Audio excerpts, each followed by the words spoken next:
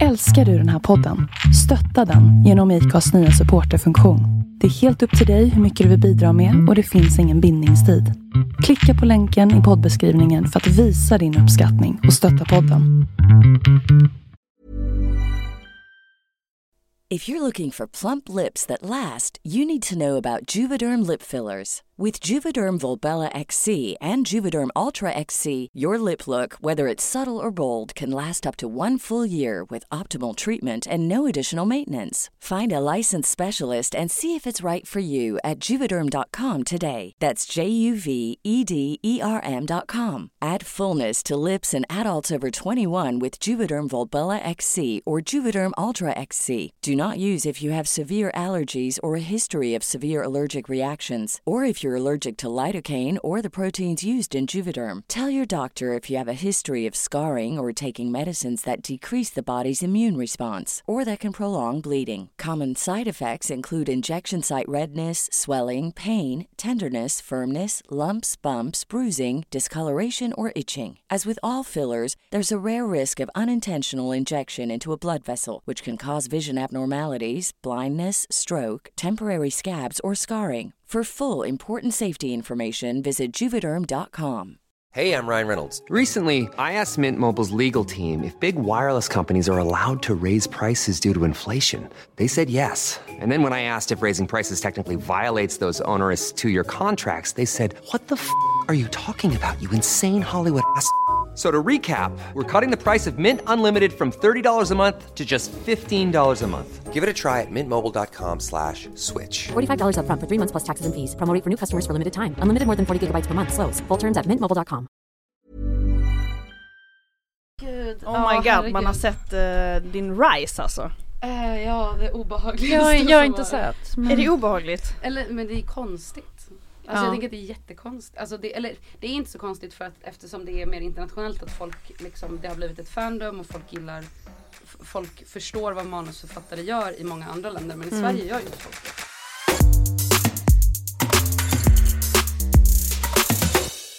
Välkomna till Singelrådet med mig Matilda och med Emily. Ja. Och vi har en gäst också. Den här gången det är ingen mindre än Lisa Ambjörn, som är manusförfattare och inte till vilken serie som helst utan kanske årets största Netflix-succé. Tar jag mig friheten att säga ändå. Young Royals.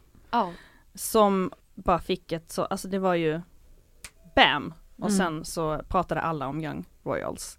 Superspännande. Du har också skrivit den svenska serien Sjukt som finns på SVT. Det är korrekt. Och jag tänker att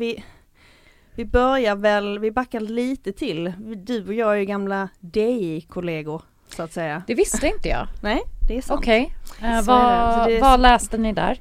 Jag vet ju vad du läste, Matilda. Ja, nej, men Lisa, du kan berätta vad du läste. Ja, alltså det är ju då liksom filmskolan i Stockholm basically. Och de byter namn också varje år så att man vet aldrig. De heter STDH som STD. Exakt. Dr. Högs Cola.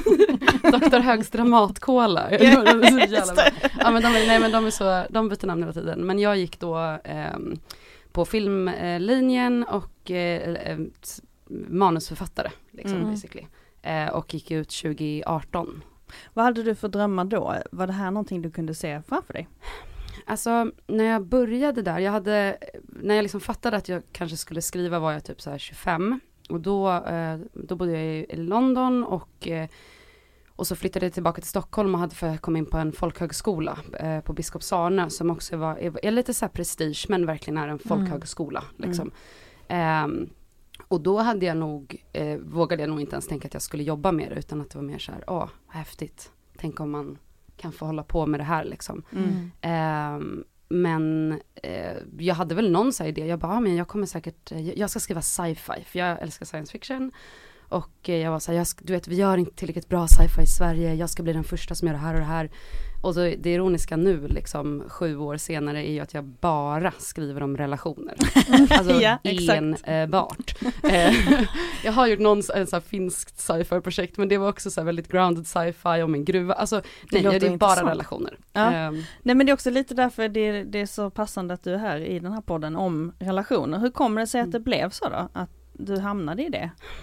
Ja, men jag tror att det någonstans ändå är att så här, även i bra sci-fi så var väl det kanske också en insikt som man fick under liksom att jag pluggade det och förstod vad manus är, hur man ska jobba med det liksom. Men då var ju det att alltså alla bra historier tar liksom ett filosofiskt dilemma eller problem eller tanke och sätter det i en relation mellan några karaktärer som vi som tittare bryr oss om och kan relatera till.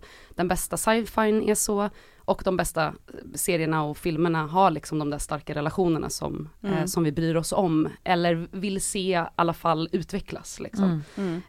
Så det är väl inte jättekonstigt egentligen att man hamnar här. Jag kanske gör sci-fi i framtiden, who knows. Men sci-fi är väl egentligen en genre som på många sätt speglar samhällsnormer och vad vi är just nu. Precis. Eller våra rädslor kanske. Precis. Ja, och vad man kan liksom, där man kan dra det till sin sin extremaste punkt. Men på ett sätt är ju Young Royals det också. På så sätt att så här, ja, men man tar hela så här frihetsfrågan om så här, är man fri som individ och sätter den i en person som inte har valt sina livsvillkor, vilket ingen av oss egentligen väljer. Men liksom i prinsrollen liksom. Just det. Och vad det då innebär när han börjar utforska vem han faktiskt är liksom, och vill vara. Vi ska prata mer om Young Royals senare, men Emily? Ja, jag tänkte, gud, jag vill ställa så himla mycket frågor här, men jag tänkte på det apropå det du säger om att så här, du hamnar i det här med att liksom, skriva, alltså att det kommer att handla om relationer och så vidare. För där kan man vara lite olika som skapande person, men så här, när är du som mest kreativ? I vilket mående? Eller faser? Bra fråga. Jag tror att jag trodde när jag var yngre så hade jag en bild av den här liksom lidande konstnären. Att så här, när du har varit igenom... Ja, men du vet så här, man bara, men du har varit igenom jobbiga saker och du sitter där på kammaren. Och såklart så kanske typ ens behov av att uttrycka sig är störst när man mår som sämst. Det är inget konstigt. Men det som jag har fattat nu efter också har jobbat väldigt intensivt i 3 år och jag har liksom varit huvudförfattare på 3 stora projekt. Alltså man har liksom ändå varit med några gånger nu. Det är ju att liksom att vara kreativ är liksom ett arbete. Man måste liksom fortsätta jobba även, alltså jag har ju så här, brukar ha en bra dag och en dålig dag. En bra dag och en dålig dag. Så är hela mina veckor. En dag bara man mår piss och bara allt jag skriver är sämst och jag borde inte få jobba med det här och jag fattar inte varför någon lyssnar på vad jag säger. Varför får jag allt det här ansvaret? Ja, men den här, så här imposter syndrom. Och sen dagen efter så bara, ja men fan, det där jag skrev igår var ju ändå... Och då lär man sig hitta tycker jag, ett sätt att jobba kring det. Där också så här, nej men du ska må bra. Då skriver du som bäst. Om du har så här bra rutiner, du känner dig själv, typ när jag har dåliga dagar, då hittar inte jag på nya saker. Utan då redigerar jag kanske. Okay. Eller typ vissa dagar tar jag bara pausar jag och går ut och promenerar och tänker. Eller typ ringer kompisar och diskuterar. Shit, den här scenen i det här avsnittet. Jag vill berätta det här. Alltså bara bollar liksom med folk. Och det är det som är fint med relationer. Att då har ju folk ofta väldigt starka åsikter och känslor kring det man gör. Så då blir det ju så här. Typ som i Young Royals. Alltså jag har ju snackat med mina kompisar om den sen bara idén kom liksom. Att så här, hur skulle man göra det här och vad tänker du om det? Alltså att man bara hela tiden har det och där är man ju olika. Vissa författare är ju verkligen så på kammaren ensamma, men jag är inte det. Men jag tänker på serien Sjuk då, som handlar om en ung tjej i vår ålder ungefär, som kommer tillbaka till Sverige efter att ha varit i London i flera år och allt går lite åt helvete för henne och där också det tar avstamp i att hon blir friskförklarad från sin livmoderhalscancer. Korrekt. Ja. Och det vet jag ju är självupplevt från dig. Och då tänker jag ändå att du har skrivit när du har mått dåligt, eller? Ja, alltså jag fick ju livmoderhalscancer när jag var 24.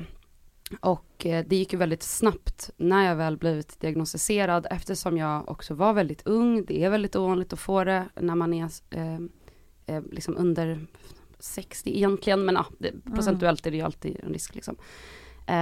Då bodde jag då i England, jag hade byggt upp mitt liv där, jag hade bott där i 5 år. Och att så här, då mådde jag ju, när jag blev diagnostiserad, då mådde jag ju piss. Det var ju en hemsk tid, men det var väldigt så, det var liksom ett halvår så här. Blev diagnostiserad, gjorde alla utredningar, opererades flera gånger, alltså det var väldigt så, och var på sjukhuset hela tiden kändes det som. Och sen gick det bra, vilket också var en förvåning, för jag hade ju börjat hinna ställa in mig på så här, ja men har man redan fått det första dåliga beslutet, då känns det ju som att man aldrig mer kan lita på, alltså ni vet, för när jag först bara hade fått så här, då allvarliga cellförändringar, då var folk så här, ja men du, det får jättemånga, det kommer gå bra. Alltså, och det är vad jag säger till folk nu också, så det är inget konstigt, inget fel att göra det. Men sen då när de sa, nej det är cancer, då var man ju så här, okej, det kunde hända mig liksom. Men sen började allting fucka ur, och det fuckade ur med min snubbe som jag var tillsammans med då. Och så flyttade jag hem, gick på den här folkhögskolan och kände mig så här, ja men liksom, bara hade failat, så hade tagit flera steg tillbaka och var liksom, hade inga pengar och bodde först hos mina föräldrar och sen i ett i och för sig jättemysigt kollektiv, men alltid att bo med en massa andra människor och, jag såg alla andra liksom excel in life, och jag bara nej, men jag, och det, hela grejen var också att så här, det hände så mycket med kroppen då också, så man bara, aha, kunde det här vara ett problem? Det blir knepigt att ha sex liksom. Hur fan ska man hantera det? Vilket också speglas i serien. Ja, precis. Och då var det ju som att allt det där hände och jag levde ju med det, och så kanske jag hade typ en tanke. Jag skrev mycket då, men mer typ så här dagboksinlägg. Jag hade liksom inte då en idé av att så här, det här ska jag göra en serie av. Men sen då när jag gick sista året på STDH, eller DI, eller vad den här skolan nu heter, herregud. Kolan.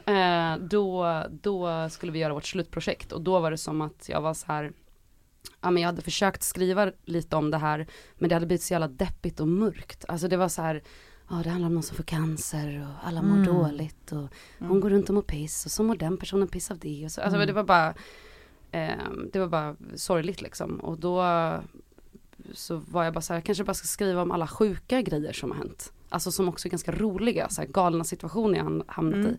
Och då började jag göra det. Och då blev det ju en annan ingång i det. Då blev det en energi så här, okej, nu ska jag berätta om så här alla konstiga one night stands jag hade efteråt, där typ man var tvungen att så här berätta att man haft cancer. Alltså du vet, alla så här konstiga situationer som uppstår liksom. Att jobba som assistent på en PR-byrå och gå ut och köpa heroin. Du behöver inte kommentera om det är jag köpte inte heroin, men jag blev uttvingad och jag köpte en hel del gräs till folk. Och det var ju kanske då min så här duktiga kommer från en sån här nykteristfamilj, inte riktigt vad jag hade tänkt att jag skulle göra i mitt liv. You got the stuff. Hello. Ja, det är roligt. Jag älskar alla sådana ord. Trap queen, D-boy, there's street pharmacist around here. Ja, jag skrattade gott åt denna scen. Men så du liksom implementerade, är det ett ord som finns, ursäkta mig, humor i det deppiga. Vad skulle du säga att det gjorde för serien? Ja, men det och dig ju, alltså jag tror att, och det var ju det som var intressant. Det var ju väldigt intressant. För mig var det ju typ terapeutiskt att skriva den, för att det var ju skitjobbigt att gå tillbaka in i de där mörkaste känslorna, och också en så här stor del av serien handlar ju inte ens alltså om att ha cancer, utan bara liksom vad en typ känslan av en nära döden upplevelse gör med en, och hur det liksom men gör att man försöker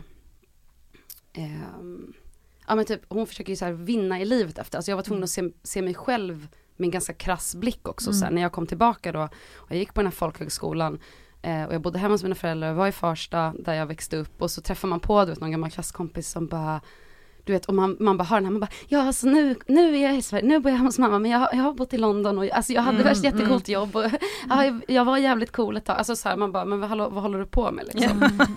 Och i serien så är det ju också så här, då är det ju folk som kollar out henne och bara, men du tycker ju att du är bättre, du kommer tillbaka hit och tror liksom att du är bättre än oss. Och då var jag tvungen att se mig själv lite också så här, möta den bilden och bara... Det är mycket att hon går omkring också. Jag tänker det är så intressant. Jag tycker det är intressant den här att hon... Jag höll på att dö faktiskt. Ja. Alltså att det är liksom, och det är alla bara så, ja men du lever ju nu. Så att, alltså så här, jag har också haft cellförändringar av 3:e graden då som det heter. Och jag var skitdeppig och bara, alltså jag hade kunnat dö, hörni, om det hade gått längre. Precis. Alltså jag vill bara säga det. Jag vill bara att ni ska veta att jag har varit med om saker som har förändrat mig. Om ett träd faller i skogen och ingen ser det, har det liksom fallit. Precis. Då. Det är den. Precis. Ja. Men hur skulle du säga då att liksom den här cancererfarenheten har påverkat dig? Nu när det har gått liksom en tid. Ja, men jag tror typ att jag kanske tänkte att bilden jag hade innan av när man går igenom cancer, och det är ju också, det hände ju också i serien, men det hände ju också mig i våras då när liksom serien kom ut, då ville ju alla berätta den här liksom cancerhistorien, alltså att man blir den här goda berättelsen om någon som har klarat sig, någon som har överlevt, som också man använder ofta som så här stark, och jag är så här, man är inte stark, man är helt i händerna på sjukvården, man har ingenting att säga till om, man lämnar ifrån sig sin kontroll, allting man är, och liksom, det är någon som har gjort en sån bild när man så här hänger av sig allting i väntrummet och sen går man in till läkaren, det är känslan. Men det är klart att det är inte bara ett mörker. Trauman gör ju det, alltså om man försöker bearbeta det, så leder det i alla fall ofta till att man kanske får ett litet annat förhållningssätt också till katastrofer. Alltså jag tror att jag är en sån här riktig katastrof. Ni vet, det var någon sån så här, mina polare gjorde en sån så här, men vem är du i Mumindalen? Och man bara, jag är mig, eller lilla mig, eller jag är den här snarkfräk, alltså du vet, man vill vara någon, och så var min kompis bara så här, nej men du är den här, du är Filifjonkan. Yeah. Och jag blev så jävla provocerad. Jag bara, vad menar? Jag är inte fucking Filifjonkan. Och det är den här karaktären som bara tror att världen ska gå under hela tiden. Hysterisk, svinjobbig. Och jag bara, och sen insåg jag bara, men det är jag. Det var det cancern lärde mig. Jag måste också göra det här testet. Men du vet, så här, jag bara, men typ, tror att så här, man går och väntar på världens undergång. Men det positiva när man är den personen, det är ju att när jobbiga saker väl händer, så står man ändå ganska lugnt. För att man har redan förberett sig för allt det dåliga som kan komma. Absolut. Så man är ganska chill. Typ, alltså jag känner mig väldigt gammal. Det var väl det som hände efter cancern. Alltså jag hängde med, liksom alla mina kompisar i min ålder, och jag kände mig plötsligt som att jag var som 40. Alltså för när vi med erfarenheten. Och typ kroppen. Att bara så här typ ha blivit opererad, att så här, kroppen är svullen, man har tagit bort lymfkörtlar så att man blir så här, lite svullen kring alltså det är så här, man bara, det vill man inte ha när man är 25. Då vill man bara vara i sin prime liksom. Och det är det vi så här, driver med i serien också så här, det är roliga kring. Det är verkligen den stora myten att man ska vara i sin prime när man är 25. Man är ju helt outvecklad. Nej, men så här, det finns inget som är bra när man är 25. Nej. Kan folk förstå det? Nej, men hjärnan har väl precis typ börjat bli klar, men inte än. Den har inte liksom lyckats bearbeta alla erfarenheter. Precis. Jag upplevde liksom, alltså, de säger då att vid 25 så har hjärnan utvecklat 100% konsekvenstänkande. Men det gav mig skitmycket ångest i flera år. För innan hade jag inte alls haft något konsekvenstänkande och bara, vi kör! Wow, jag är bäst! Typ. Och sen så bara, maybe suger jag. Kanske. Och sen så fick man ångest för det. Men gud, jag har inte tänkt på det. Det är faktiskt väldigt sant. Ja, och alltså då gick jag på DI och var så jävla självkritisk hela tiden. Men fast det är bara att gå på en konstnärlig utbildning i Sverige, tror jag. Det är liksom Bergman-förtrycket. Man ska må pisk. Ja, man ska börja gräva i sig själv och liksom. Kanske hade det varit bättre om man var 22 och bara, fan, det här skrev jag. Fan vad bra det var. Ja, på ett sätt. Å andra sidan så är det oftast tyvärr inte så bra. Usch, det är så hemskt att så läsa saker som man jag behöver inte ens tänka på det. Ja. Alla konstnärliga bilder man har tagit på. Men har du massa gamla alster som du, lite sidoämne, men som du ser tillbaka på, vad fan var det här? Nej, eller? Men jag har gjort så mycket dåliga saker, och det gjorde jag även i skolan. Alltså det här var inte, och jag kommer säkerligen göra det i framtiden också. Det försvinner nog aldrig. Men nej gud, alltså jag har ju aldrig tänkt att jag ska jobba med att skriva. Så att jag har inte så mycket dåliga skrivalster från tidigare. Men jag jobbade som filmklippare innan. Och jag har gjort väldigt mycket dåliga kortfilmer i mina dagar kan jag säga. Och väldigt många så pretentiösa försök att liksom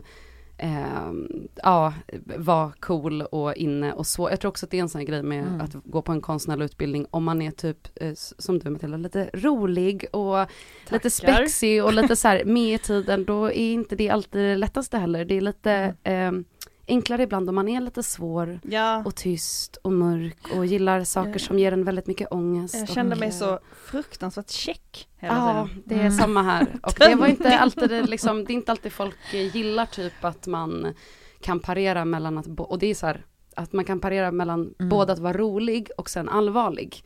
Och det är det sjukt där, är ju väldigt så här komedi. Men det är inte så här, nu är det sketch. Nu ska vi bara driva om sjukhus. Det är inte pålagda skratt liksom. Nej, och den har inte det här alltså, som vi är ganska vana vid i Sverige. Och det tror jag liksom är ganska genomgående. Allt det jag gör att gör man komedi, då ska det vara med liten svärta eller lite sarkastiskt i alla fall. Lite utifrån perspektiv på karaktärerna. Vi ska skratta lite åt dem.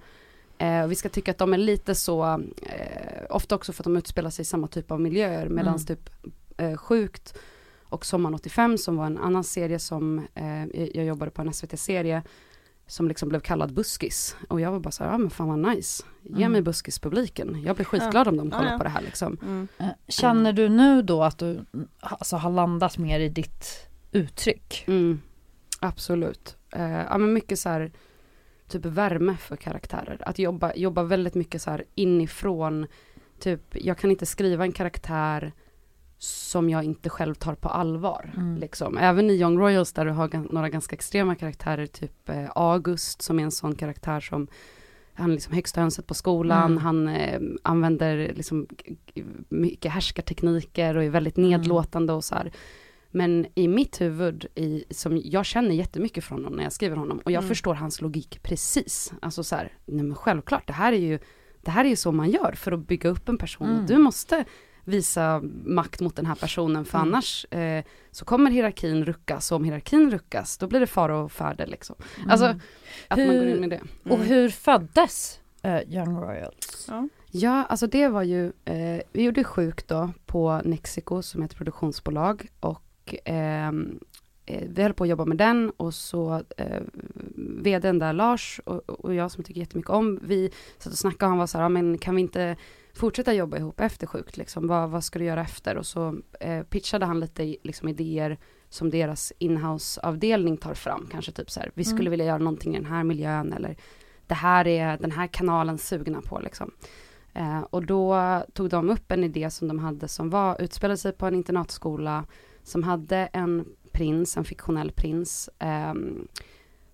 men som var mer liksom en Riverdale typ, eller så här, lite liksom lite så det börjar med ett mord och sen får vi se vad som har hänt som ledde upp till det här, men med liksom undertexten var liksom att den här prinsen kanske var queer, och då var jag så här, nej men vänta bara stopp, så här, en queer prins på en internatskola, vi kan bara får jag skriva om det här till ett drama liksom, att vi inte går in i någon så här förhöjd liksom verklighet på det sättet, utan om vi gör den liksom real, om vi verkligen går in i och verkligen så här sätter oss i hans skor liksom, och är med honom på den här upplevelsen. Och det gick de igång på, och så pitchade vi det till Netflix, och då var de ganska snabbt så här, för de är ju väl bra på att känna pulsen i världen liksom också, och vara så här, okej, det här är en tematik som är uppe i luften nu också, mycket med så här Meghan och Harry, England, alltså så. Och så fick vi greenlight då, så betyder att man får göra det. Så att det jag undrade mycket när jag tittade på serien var jag tyckte om den jättemycket, måste jag bara lägga in såklart, men att jag blev så här att jag bara, men vänta, hur, och då känner ju inte jag till liksom din bakgrund, men jag är så här, jag kände direkt, som också är så här en skapande person, att jag bara, men gud, jag hade aldrig kunnat skriva något sånt här, för att jag har inte erfarenhet av de här miljöerna. Jag vet inte vad som försiggår. Jag kan alltså hur har det varit för dig som jag antar inte heller har liksom, det är väldigt stor skillnad från det ursprunget. Ja, exakt. Ja, absolut. Alltså, nej, verkligen. Vad är det för research du har gjort? Jag är en liksom första tjej som absolut inte jag är inte en prins, jag har aldrig gått på en internatskola, jag känner inte så många i de miljöerna. Nej, men det som det fina med att jobba med film och tv, det är ju för det första att det inte bara är jag som berättar, alltså det är inte bara liksom, jag har inte gått och skrivit en bok. Nej. Liksom där jag har hela så här berättarperspektivet, utan vi är ju jättemånga fantastiska människor som har gått in med sina erfarenheter och upplevelser i det här liksom. Men från början så var det ju alltså research. Alltså jag har läst allt som finns att läsa om den svenska överklassen. Vi har intervjuat folk, pratat med folk som har gått på de här skolorna nu också bara de senaste åren, för att liksom inte hamna i den här gamla ondskan, den här Jan Guillou-boken liksom. Bilden man har av hur det var på liksom 80-talet, eller den utspelar sig på 60-talet, men alltså utan att göra den väldigt modern. Och det är ju lite svårt, för att den svenska överklassen är ju liksom väldigt sluten på ett sätt. Men tack vare sociala medier så kommer ju ändå en hel del saker ut. Så jag har också varit så här, kollat jättemycket YouTube-konton, lyssnat på poddar, hur man pratar. Och sen tar man ju sig absolut konstnärliga friheter. Men vi hade till exempel en person som sen också jobbade på hela projektet som inspelningsassistent liksom, och som proddas. Som gick på en av de här skolorna bara för liksom några år sedan. Så hon var väldigt ung och hon hade erfarenhet att vara queer och inse det under den här tiden på skolan. Så vi hade så här långa samtal och till exempel det finns en scen i avsnitt 2 när de står och slår besticken i borden. De sitter i matsalen på respektive elevhem och så ropar de på bordet och så får de som har hookat upp med någon, om man har hört någon rykte, då ställer man dem på bordet fast det att de egentligen står på stolen.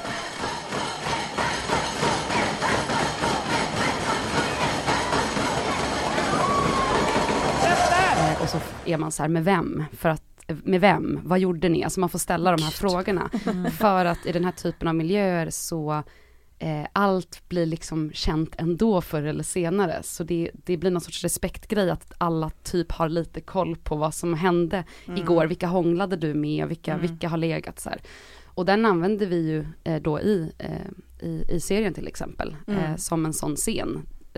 Där vi också passade på att berätta om hur killar snackar versus hur tjejer snackar och så här. Alltså, så att man kan hitta ingångar i de här miljöerna. Och det kommer ju både till så här HBTQI plus aspekten och att vara ung idag. Alltså jättesvårt att skriva om ungdomar. Jättesvårt att skriva. Ja, men också så här, jag tänker att det är skitsvårt. Det är det värsta. Alltså för att de också är, alltså om de inte tycker att det är bra eller realistiskt, då blir det cringe. Ja, då är det cringe och då tittar inte, alltså då kollar de inte. Medan typ vuxna kan ju ändå, vi ger ju ändå saker kanske en chans i alla fall. Medan typ barn och ungdomar, de är bara så här, attention span. Ja. 2 säck. Ja, hur har du tänkt kring det? Attention span, det är ändå en reell grej idag. Alltså att man ska orka titta på en hel serie. Ja, men jag tycker samtidigt att det är intressant för att och det vi har gjort i och för sig är ju att det är ett ganska högt tempo dramamässigt. Så är det liksom ganska, alltså det är väldigt matigt och det är väldigt kompakt liksom i storyn, att så här, vi vet vad som står på spel. Det ligger liksom ett filter hela tiden och trycker på utifrån. Men det intressanta där är ju fortfarande att det är de scenerna som är ganska utdragna, som är ganska långsamma, som är de här liksom intima scenerna eller när vi bara känslomässigt bara får vara med en karaktär. Det är ju också då de har fått utrymme och står ut och blir väldigt omtyckta och omdiskuterade. Så jag vet egentligen inte om det är liksom själva attention span-grejen på det sättet, eller om det är att bara typ ge dem lite typ riktigt content som är så här, nej men du kommer bry dig om den här personen och jag kan få dig att bry dig om den här personen. istället för att så här, det behöver vara, för det är många serier som är så nu också, och därav, jag tycker verkligen om Riverdale och Elite de här också, det är inte det är liksom, men det är fint att det finns olika typer av berättelser fortfarande. För man kan ju också bli helt så här, jag kollade ner på mobilen i 1 sekund och då hade 20 saker hänt. Men mitt mål är ju alltid att du inte ens ska plocka upp mobilen. Precis. Liksom. Men sen så är det ju också att även med så här serier som som kanske primärt riktar sig mot en så här yngre målgrupp. Alla vi som har varit där kan ju också relatera till, alltså precis som så här, jag tänker Skam till exempel, så är det stort i så många åldrar, att så här, alla de här sakerna som händer och sker, vi känner ju likadana saker även om kontexterna är olika, det är bara beroende på ålder. Jag blev ju själv väldigt så här, alltså jag kollade ju klart på Young Royals på 1-2 dygn. Alltså det var ju verkligen så att man slukades in i den världen och att man ville vara i den bubblan. Och det blev ju extra intressant för mig då som inte heller har någon erfarenhet av de här miljöerna, att så att jag får säga bara, det var som att jag behövde googla jag bara, är det här så det går till? Att jag skulle så här, kolla så här, vad som stämde typ var ligger den skolan? Nej, det är ingen skola typ. Och det älskar jag ju. Det är ju liksom det finaste betyget man kan få, och att det är liksom, alltså man ska alltid ta sig konstnärliga friheter, så är det alltid. Alltså vi har ju, just nu i Sverige så finns det ju bara 2 internatskolor. Så det finns ju bara 2 att gå på, men internationellt finns det många fler. Sen är det ju alltid mest intressant tycker jag att berätta, alltså man vill berätta om det landet som det utspelar sig i. Det här är ju en historia om Sverige också, om liksom hur vi förhåller oss till att vi har en väldigt stark adel fortfarande. Alltså och som typ folk inte vet om. Alltså folk har, alltså mycket så här typ, man bara, alltså det finns fortfarande så här konstiga arvsrättsregler. Alltså det är liksom, det är kaos och vi vet inte om det, och vi är medborgare i det här landet liksom. Men jag tänker på det du pratade om, att ge dem bra content så att säga. Hur mycket spelar skådespelarnas insatser roll här när det kommer till minspel och alltså bara liksom kroppsligt uttryck, kanske flummig fråga, men jag tänker du bidrar ju med dialogen givetvis. Men jag skulle säga tvärtom, alltså speciellt om det är, alltså att skriva manus är liksom, många tror, alltså det man tänker är ju så här, man skriver dialog, man skriver vad de ska säga, och det är ju, skulle jag säga, den minsta biten av det. Det är det jag skriver sist oftast, för att det som är det viktiga är så här, en riktning i en scen. Varför går den här karaktären in i den här scenen med den här känslan? Vad är det den vill? Vad försöker den göra för att nå det här som den tror att den vill kanske, fast egentligen har den ett annat behov som den inte förstår, och så då möter den här karaktären som, alltså man håller på jättemycket sådär. Alltså skådespelarnas insats i ett sånt här projekt är ju enorm, för det första för att de är yngre, så de är närmare målgruppen. Alltså Edvin som spelar huvudrollen är ju liksom 18. Och typ jag om inte han blir nominerad till alla sådana stora priser i hela världen, så kommer jag vara så jävla sur, för att han är en otrolig skådespelare liksom. Men det är de alla. Och de ger ju så otroligt mycket av liksom fingertoppskänslan. Samtidigt som att vi kommer undan lite med att säga att det här är en internatskola. Prinsen kanske inte svär lika mycket. För att han har behövt hålla sig från svordomar på ett annat sätt än många andra. Eller alltså ni vet, så man kommer ju undan med lite sånt. Men de går ju in med och får ju också ändra. Alltså för mig är liksom dialog inte... Det kan finnas en så här, vi måste säga den där repliken för att det speglar just den där grejen. Eller det är viktigt att vi hör det här ordet som sen bla bla bla. Men ofta så kan man leka runt med just repliker. För att det också handlar om hur skådespelarna, alltså när vi gör castings, alltså när man har liksom några första utkast av manus, man börjar testa, då ser man ju vad som funkar också. Eller inte. Jag älskar att kolla på castingband, för då ser man också liksom vad olika skådespelare tillför till rollen. Och de gör dem alltid olika. Och det finns alltid, alltså så. Och då när man väl har bestämt sig att okej, men vi köper den där tolkningen och den här personen som ger oss det där lilla extra liksom. Då börjar det, då känns, alltså då kan det kännas så här, jag kan ju bli så här knäpp i huvudet, för att det känns som att den personen den karaktären som plötsligt existerar liksom har tagit sig ut ur mitt huvud. Och att det inte är jag som har hittat på det. Alltså jag kan ibland vara så här... Du har ett eget liv. Ja, precis. Det känns som att det är liksom... Ja, men man kan nästan bli lite så här... Liksom, jag förstår folk som blir religiösa liksom. För att man bara... det är en typ den typen av upplevelse. Att man bara, oh my god, nu existerar de här karaktärerna plötsligt. Och typ mellan Edvin och Omar, som är ju så otroligt fina tillsammans.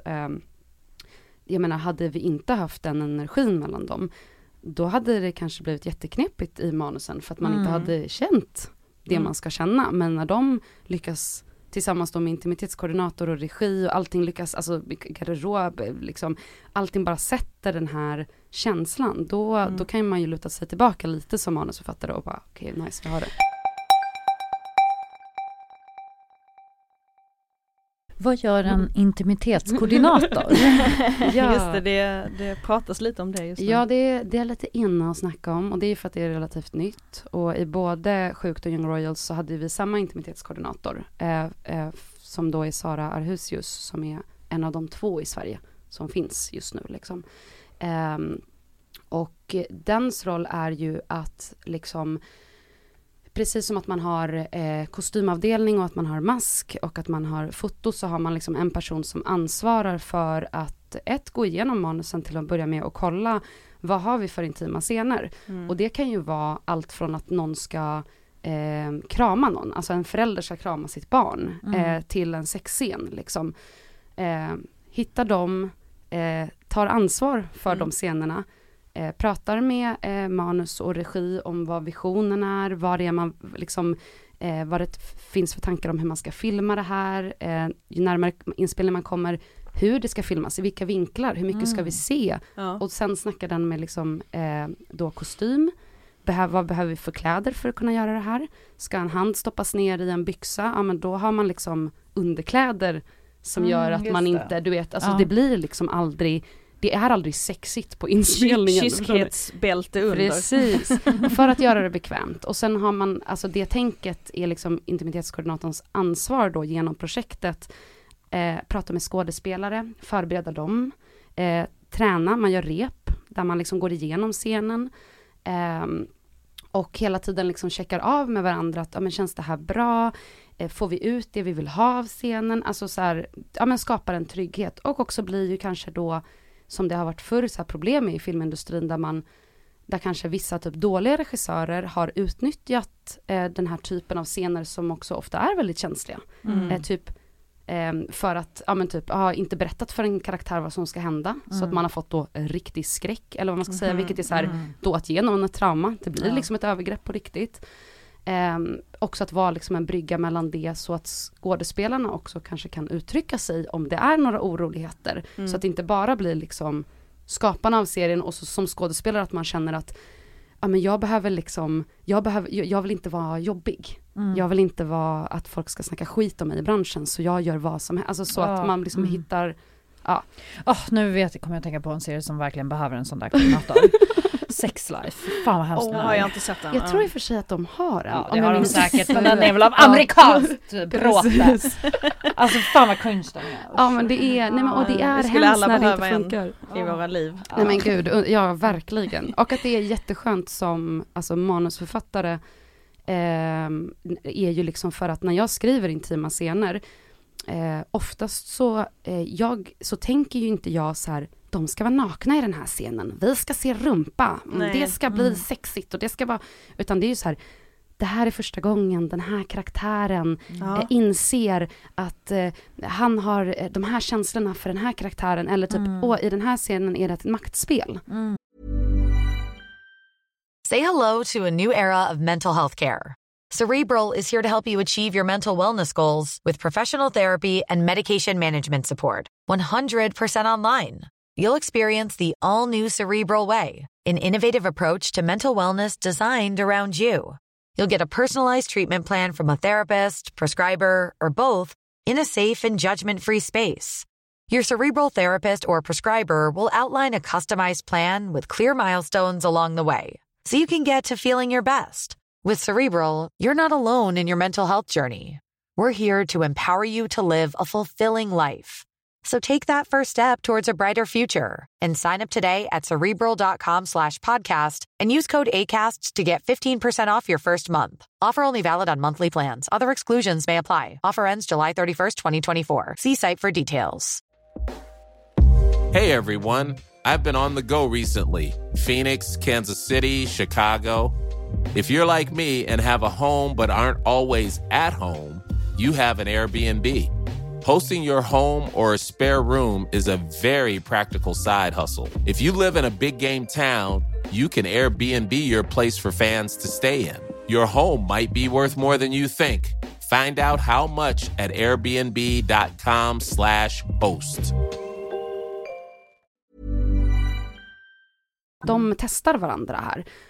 Och då är det jag fokuserar på. Och då bland när jag har kommit in i vissa, inte i de produktioner nu som jag har liksom, varit huvudfattare för, men om man har sett en scen och man har varit så här, och det är typ bara så här, man bara, men det här är typ, det ser jätteporrigt ut. Eller så här, det är typ, alltså, man har liksom inte, man skriver inte för att göra, typ Sex Life kanske är mer så här, nu ska det vara en sexig scen för vår publik vill ha det här. Och det är väl mycket kulturellt också, liksom att det är sex mycket mer laddat än vad det är här. Ja, precis. Och att det är väldigt skönt att ha den så här tryggheten att så här, nej men någon kommer ägna en lite hinna, för också det är väldigt ofta stressigt i filmsituationer. Någon bara hinner tänka, ja just det viktiga i den här scenen, det är ju att han går lite för långt och den där personen för första gången står upp för sig själv. Det är det viktiga. Inte att vi ser tuttar, typ. Alltså, så.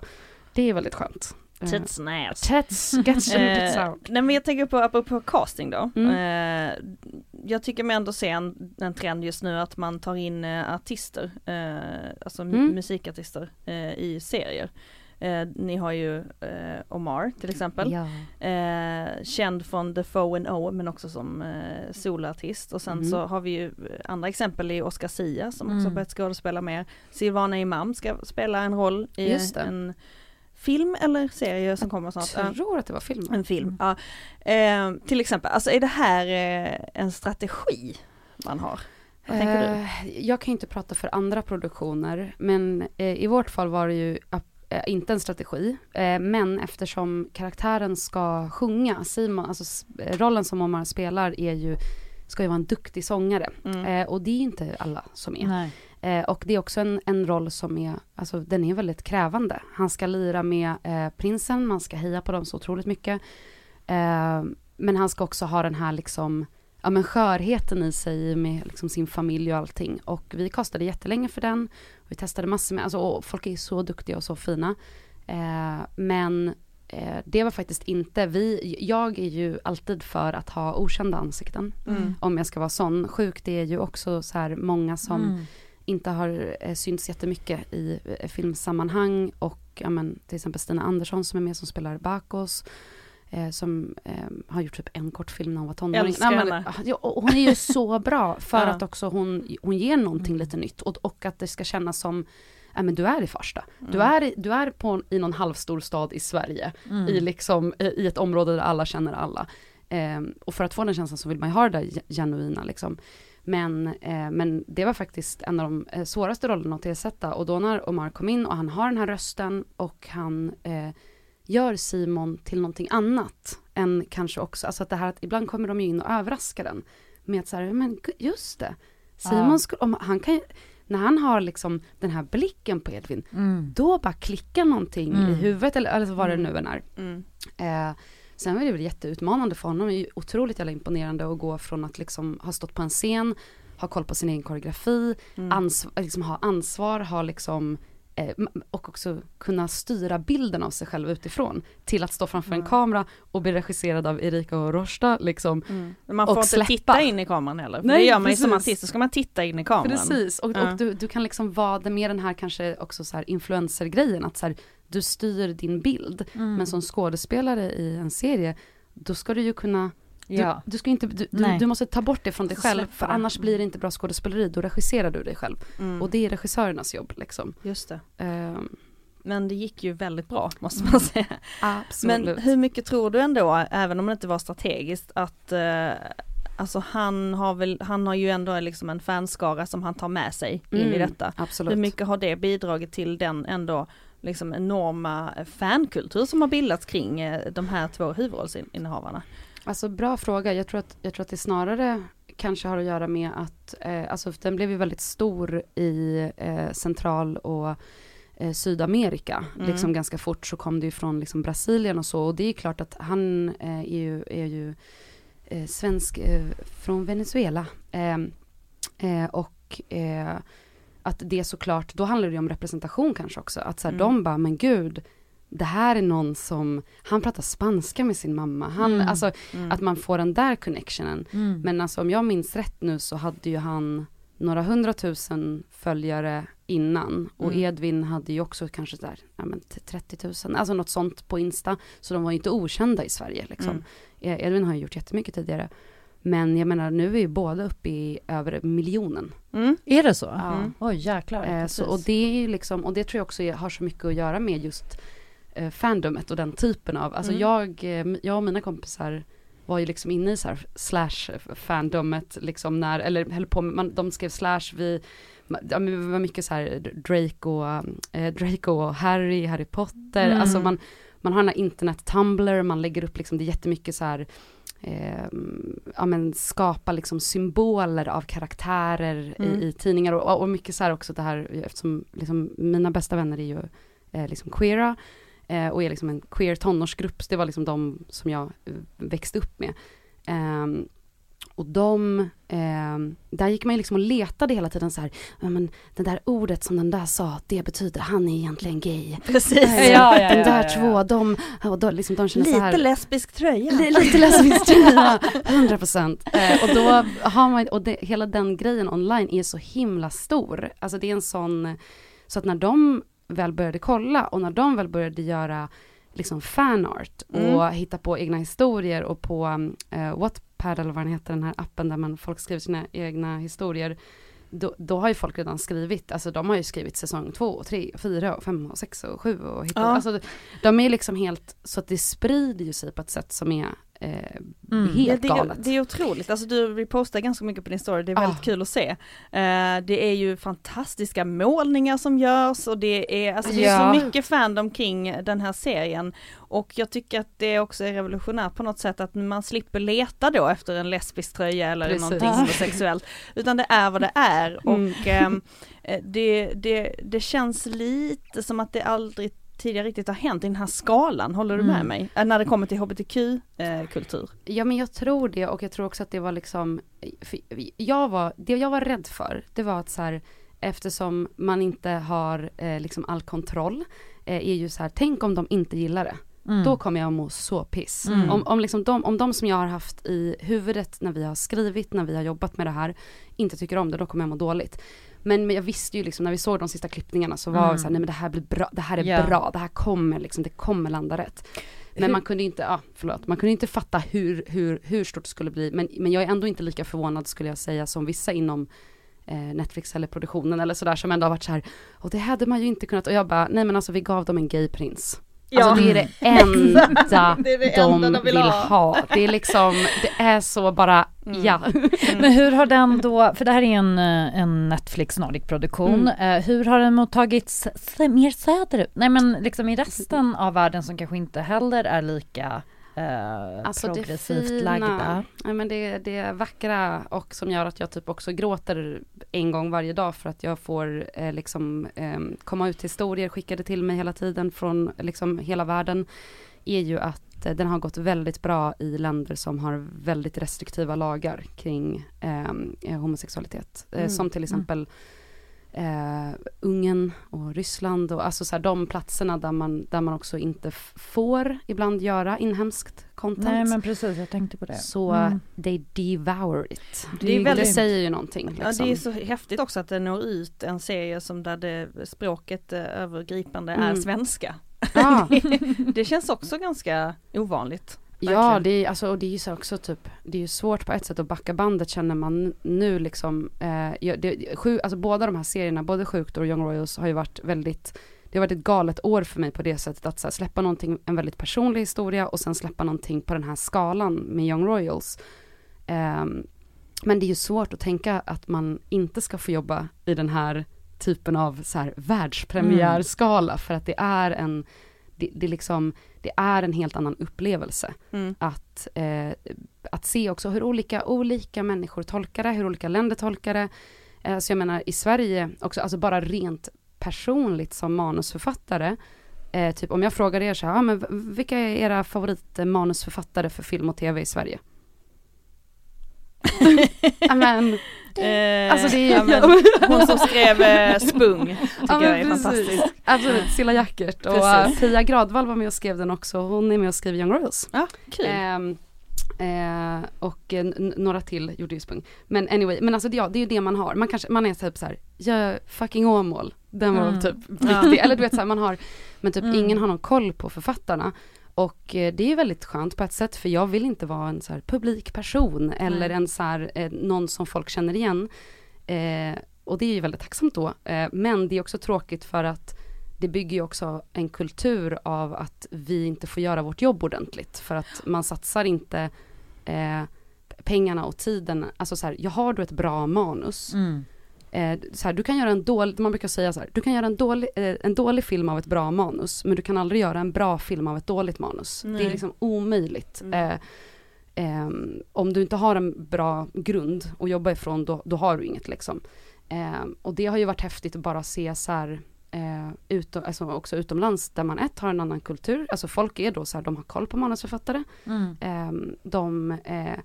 De gör bilder av mig, vilket också är helt sinnes. Ja, men det är ju bara galenskap, men det är jättevackert. Men det är liksom också så här, folk skickar så här, du vet så här Our Savior and Lord, Lisa M. Björn. Och jag är så himla nyfiken på just detta. Alltså, för du säger, jag vill inte vara en publikfigur, men nu har du liksom blivit det. Du har ju blivit det, Lisa, i med Young Royals på många sätt. Alltså, för jag tänker att när man väl når den här unga målgruppen, alltså tonåringar, så är det så starkt, alltså gensvaret. Det blir så enormt liksom. Och fans alltså.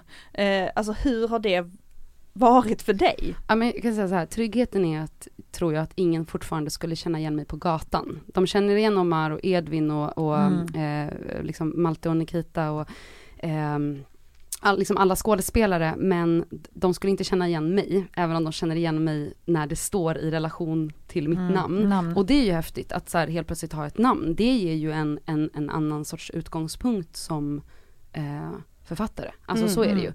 Och men framförallt har det väl bara gjort att jag har känt ett så här jättestor kärlek till typ att jag får göra det här, och att typ folk sitter och analyserar scener som man kanske har kämpat för att ha kvar, för att det kanske inte är jättemycket. Det var en scen som jag såg någon på Tumblr hade gjort så här värsta analysen av den här scenen. Och den Vilken då? Det i avsnitt 3 när Wilhelm har sagt till Simon att så här, men nu är det spoilers då, så om man inte har sett, pausa, kolla och sen komma tillbaka.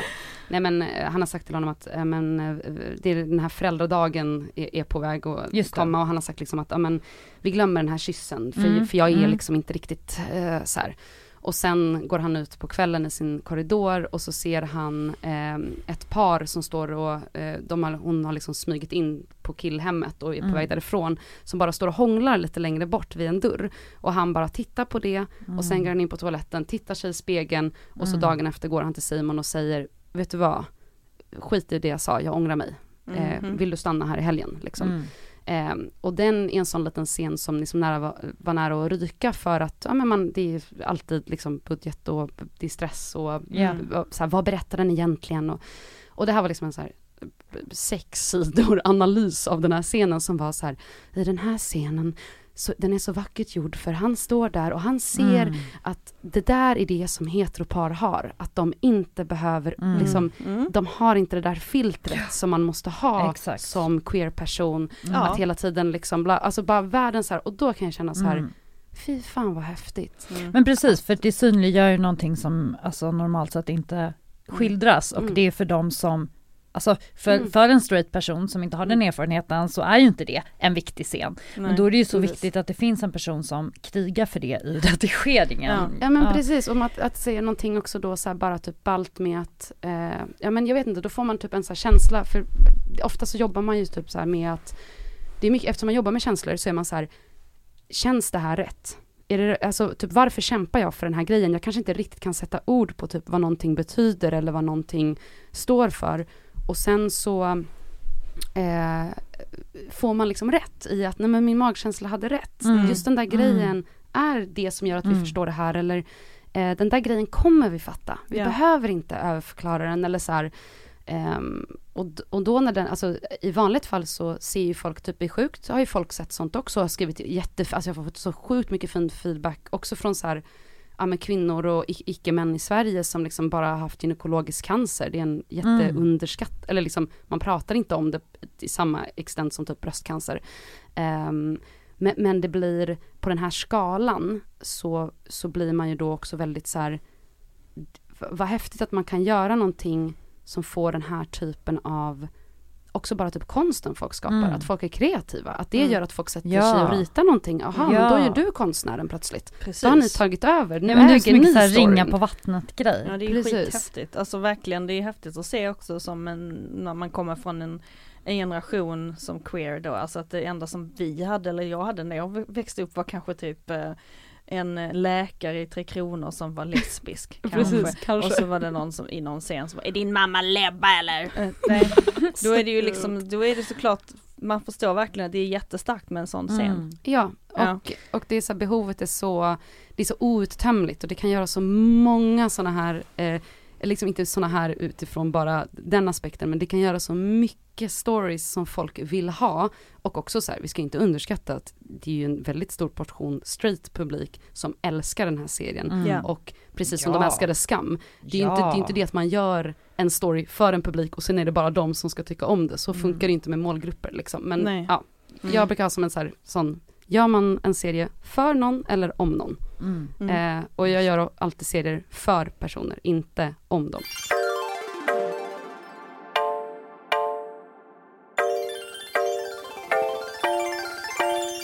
Vi ska börja avrunda lite nu, men vi vill ju såklart veta vad du har på gång härnäst.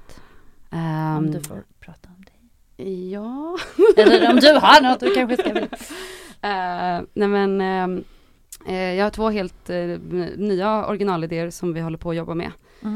Sen är det ju jättemycket frågor om säsong 2 om Young Royals och det får vi inte prata om. Nej. Så. Men jag tänker så här, du sa i början, jag tänkte ju aldrig att jag skulle skriva. Hur tänker du nu? Ja, att det här är det jag ska göra resten av mitt liv. Det hoppas vi, verkligen. Alltså otroligt kul att ha dig här, Lisa. Tack så jättemycket för att jag fått vara här i min favoritpodd. Tack! Vi ser fram emot allt som du tar för dig i framtiden. Tack så mycket.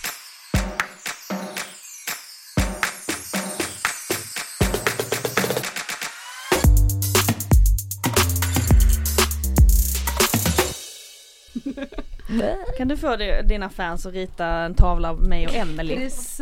Nej men gud, det roligaste är ju att man inser, det kommer sitta någon som kan svenska och översätta det till spanska.